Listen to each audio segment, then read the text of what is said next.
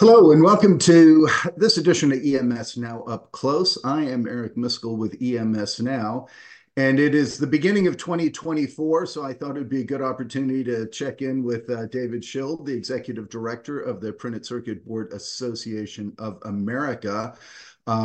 We've spoken to David many times over the past year, tracking the activities of his group and what's happening within the industry. So I think it's time well spent to revisit that at the beginning of the year and see what's ahead here. So, David, welcome.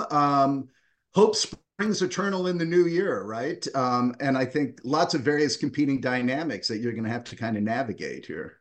Eric, it is an exciting time to be part of a conversation about reshoring, exciting time to be part of a conversation about the intersection of national security and economic security.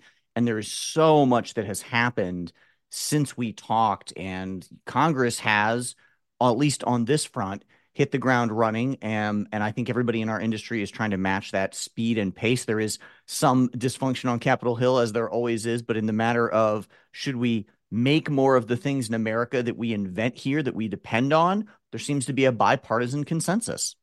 Yeah. No, absolutely. And listen, and to underscore it, let's go big picture first, because I mean, since we last spoke, well, I forget that was at the end of the year, it had already started. We've had this major disruption in the Red Sea area, right, with shipping right now. And that really underscores kind of the vulnerability of global supply chains. And if we needed another reminder, we're going through one right now. Speak to that and how that kind of really underscores your mission. Yeah, the PCBAA was formed 3 years ago at the height of the fervor over the CHIPS Act. And of course, the CHIPS Act was driven by a lack of semiconductors that led to things like shortages of F-150 trucks on the docks. And, when Americans can't get their pickup trucks, all of a sudden there's political focus on an issue, right? Nothing focuses the mind like those sort of shortfalls. And our association realized that printed circuit board and IC substrate makers were being left behind and left out of the conversation, that the full technology stack was not being focused on. I give a lot of credit to Gina Raimondo at the Commerce Department and the CHIPS team. They are starting to move this money out. You are seeing facilities come online in places like Ohio and Arizona. It is an impressive investment. And certainly, America should absolutely have a healthy and sustainable share of global semiconductor production. But as we often say, chips don't float. Without integrated circuit substrates and without printed circuit boards, we simply aren't going to have a robust, sustainable, secure supply chain. So when you look at the percentages, right, America makes 13% of the global semiconductor supply. We need to do better. Now let's look at the rest of the stack. 4% of printed circuit boards, less than 1% of integrated circuit substrates. The evidence speaks for itself. After 30 years of offshoring and consolidation, we have got to have a more robust capacity. And that doesn't even speak, Eric, to critical minerals, to raw materials like copper, like woven glass. We have single points of failure in the raw materials market. And so I think there is an understanding that when you see supply chain disruptions, it's not a matter of if, it's a matter of when and what. It was a COVID-19 pandemic. Today, it's turmoil in the Middle East. Who knows what the next man-made or natural interruption would be? I'd prefer to build domestic capacity so we're insulated against things like that.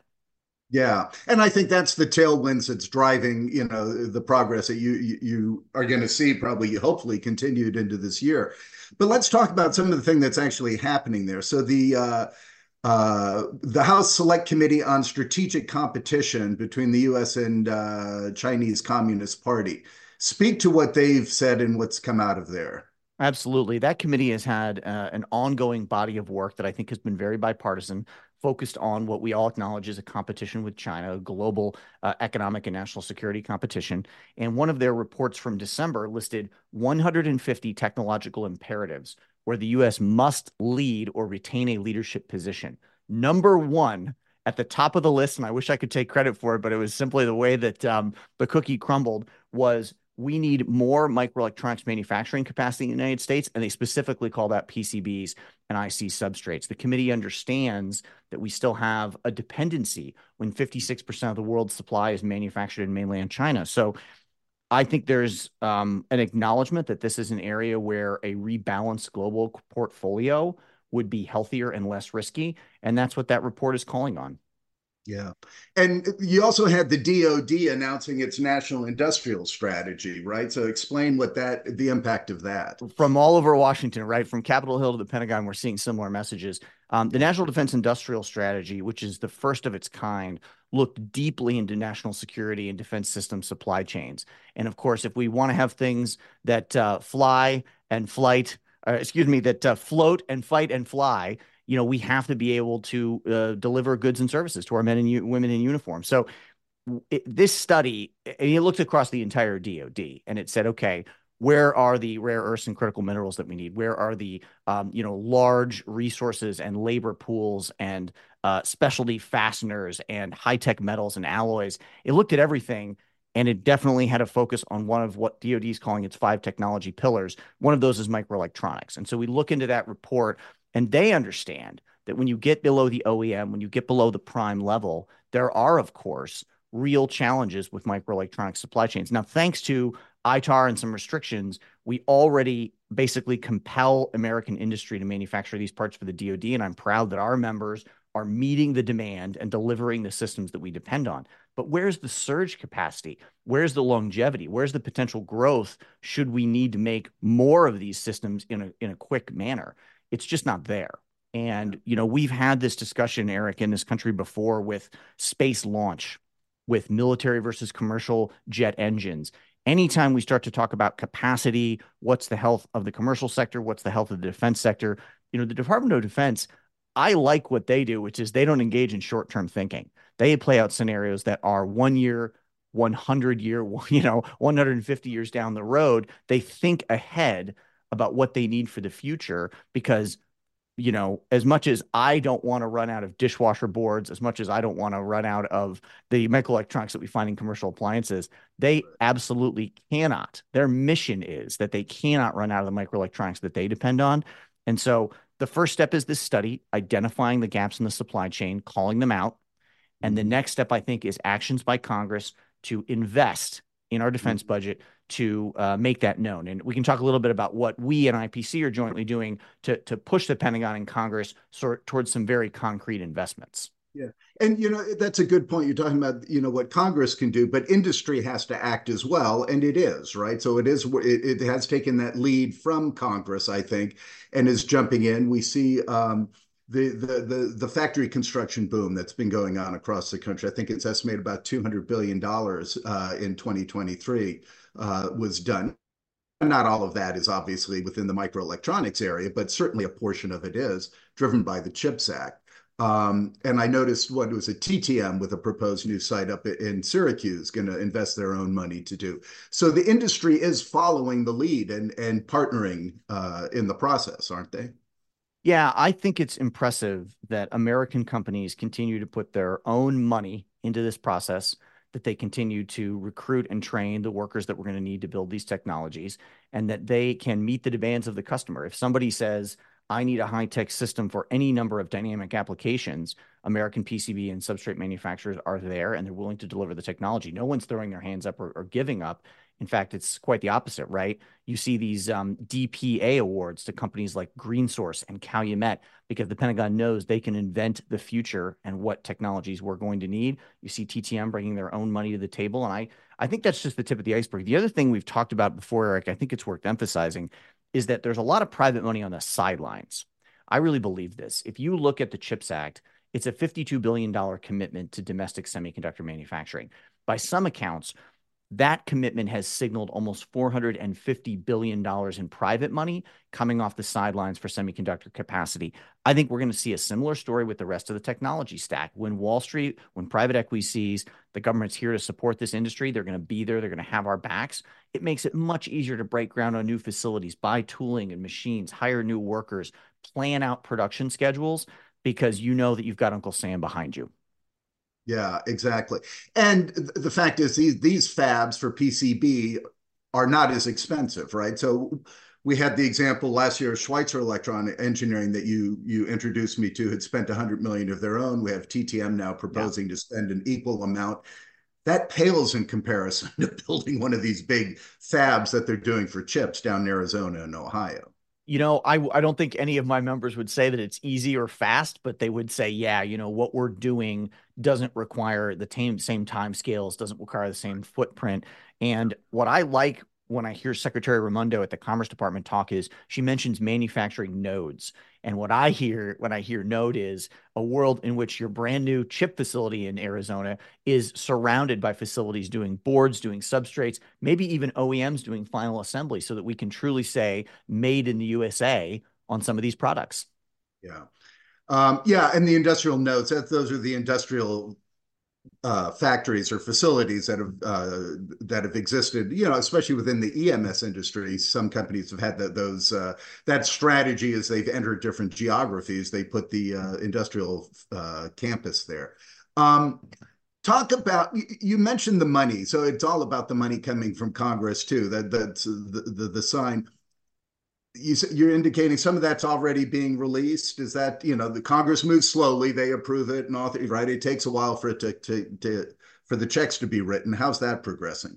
Yeah, I'm encouraged that the DPAI, or the Defense Production Act investment account, is starting to move money into our industry. As you know, in March of 2022, the president invoked the Defense Production Act, which is simply a way of letting the government spend faster and more efficiently on technologies that are deemed to be critical. And the president stood up and said, IC substrates and printed circuit boards are critical. Great. We completely agree with the White House on that one. Then Congress has to give the Pentagon DPAI money. While that money has been allocated, there are two things where I think we could improve. The first is the amount of funding in that account, and we are part of a joint letter with IPC this week. It's signed by 54 CEOs from PCB and substrate companies across the country, and they're calling on a restoration of cuts that were made last year to the DPAI account, and they're calling on Congress to fully fund that account. Now, that's part of what we're addressing. The second part is once the bank account is full, we need the Pentagon to pull out the debit card and actually spend it. I'm very encouraged by the approximately $85 million that went to Green Source and went to Calumet, but we need tens of millions, hundreds of millions, I would argue billions of dollars in investment if we truly want to build domestic capacity for these critical applications. So, like a lot of organizations, we face headwinds in that Congress can be tight around the purse strings at times. But when we go in and talk to members of Congress, and I was doing this a week ago, and we say, these are critical technologies. They're spread all over the country. They're in every critical national security system, critical infrastructure system that you can think about. They acknowledge that that's why the DPA designation was given. That's why the DPAI account exists. Now we just need it funded and executed on. And I'm confident we can get there. Okay. So, but you indicated before kind of a fair amount of some dysfunction in Washington, which I think we've all somewhat gotten used to. We're also heading into an election year, right? Or we're in an election year heading into, or the silly season, as Ronald Reagan referred to it, right? So what impact will that have this year? The political environment on this, help, hinder, or is it just you'll have some wins and some losses? How do you see it? So I think there are risks and opportunities in these even year, especially presidential year elections. You're exactly right. It's a distraction. It grabs the attention of the media. National candidates for the White House distract people from legislative priorities. And sometimes the wheels of government will grind to a halt because people are waiting for the next administration to come in, whether that's the incumbent or the challenger. What I would say is this. There's also an opportunity for our industry because we are talking about the hottest issues right now related to the economy and global competition. If you are running for office in this country and you don't appreciate the hundreds of billions of dollars that's at stake here in states all over the country, in communities big and small, I don't think you're being a responsible candidate for elected office. You have got to look at the competition we face with China. You have got to look at the need to bring manufacturing home, the economic boom that this represents. You are seeing now, I think, Eric, a race and a competition in the states because they realize that this could be kind of a gold rush. Microelectronics manufacturing writ large is a great opportunity. Smart candidates will understand that. It's no coincidence that when you saw the groundbreaking for the Intel factory in Ohio, you had the governor, you had the congressional delegation, you had the president of Ohio State University, you had all of these stakeholders at the table because they all see the opportunity, they all understand the importance. So it's a presidential election year. People are running for office. They're telling voters they care about what matters to them. This matters to voters. So I see opportunity as well as risk. Okay, well put. So tell me, what are your 2024 strategic priorities, and speak about the importance of growing your membership. Absolutely. I'm glad you brought this up. We have a very busy, I guess, 11 months left, and it's going to be a contentious year in Washington. It's going to be a year where, again, I think some of the budget headwinds are things that we're flying against. However, we are encouraged that committees on the Hill seem to want to push the Pentagon to spend more DPA money. We are encouraged that appropriators seem to want to support increases to DPAI funding. We, of course, are going to continue to support the PCBs Act, a bill which brings billions of dollars in direct grants and tax credits to the table. We need a Senate companion for that bill. We need to continue to push the Pentagon to rid its supply chains of foreign microelectronics from adversarial sources. That's a keep sold that we have to focus on. And of course, our mission is educate, advocate, legislate.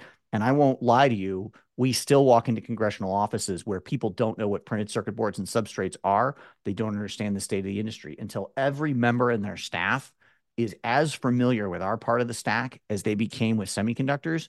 Our mission is not done. So we're going to focus on those core principles. We're going to try to get near-term and longer-term investments, whether those be tax credits for purchasers or direct grants for our members. And you talked about the importance of membership. For us to go from 5 members to 50 members in 30 months, I'm very happy about that. But we still have many people who are not at the table that should be. If you make substrates, if you make boards, if you sell the equipment that those companies rely on, if you assemble PCB, packages for OEMs, if you supply raw materials, and finally, if you buy boards at scale, we, the PCBAA, is chasing money and public policy that will move your bottom line. So we want to talk to you about getting on the team because I think we're in a unique position here, and there is a moment of opportunity that we should take advantage of. Right. And people interested in supporting you, joining PCBAA, how do they go about doing that? Uh, Website, contact you? What do they do? Find us on social media, Twitter and LinkedIn. Find us at pcbaa.org. Reach out to me. I'm easy to find, and we will have a conversation. I'm talking to companies all over the United States every week about what we're doing. They are encouraged to have an ally, to have a group fighting for them in Washington. And more members equals more political impact, and it increases the chances of success. Excellent. David, always good. This is a good catch up to launch the year. I look forward to getting some more updates as the year progresses and hopefully some success stories there. And hopefully we can help drive some membership to you as well. So Uh, I really appreciate it, Eric. Your coverage of these issues is phenomenal. You're getting the word out there. I appreciate the chance to talk about what we're doing. Developments are fast moving, but I want your audience to understand what's at stake here. You help us spread the word, and I really appreciate it. absolutely. David, continued success to you, sir. Thank you. Thank you.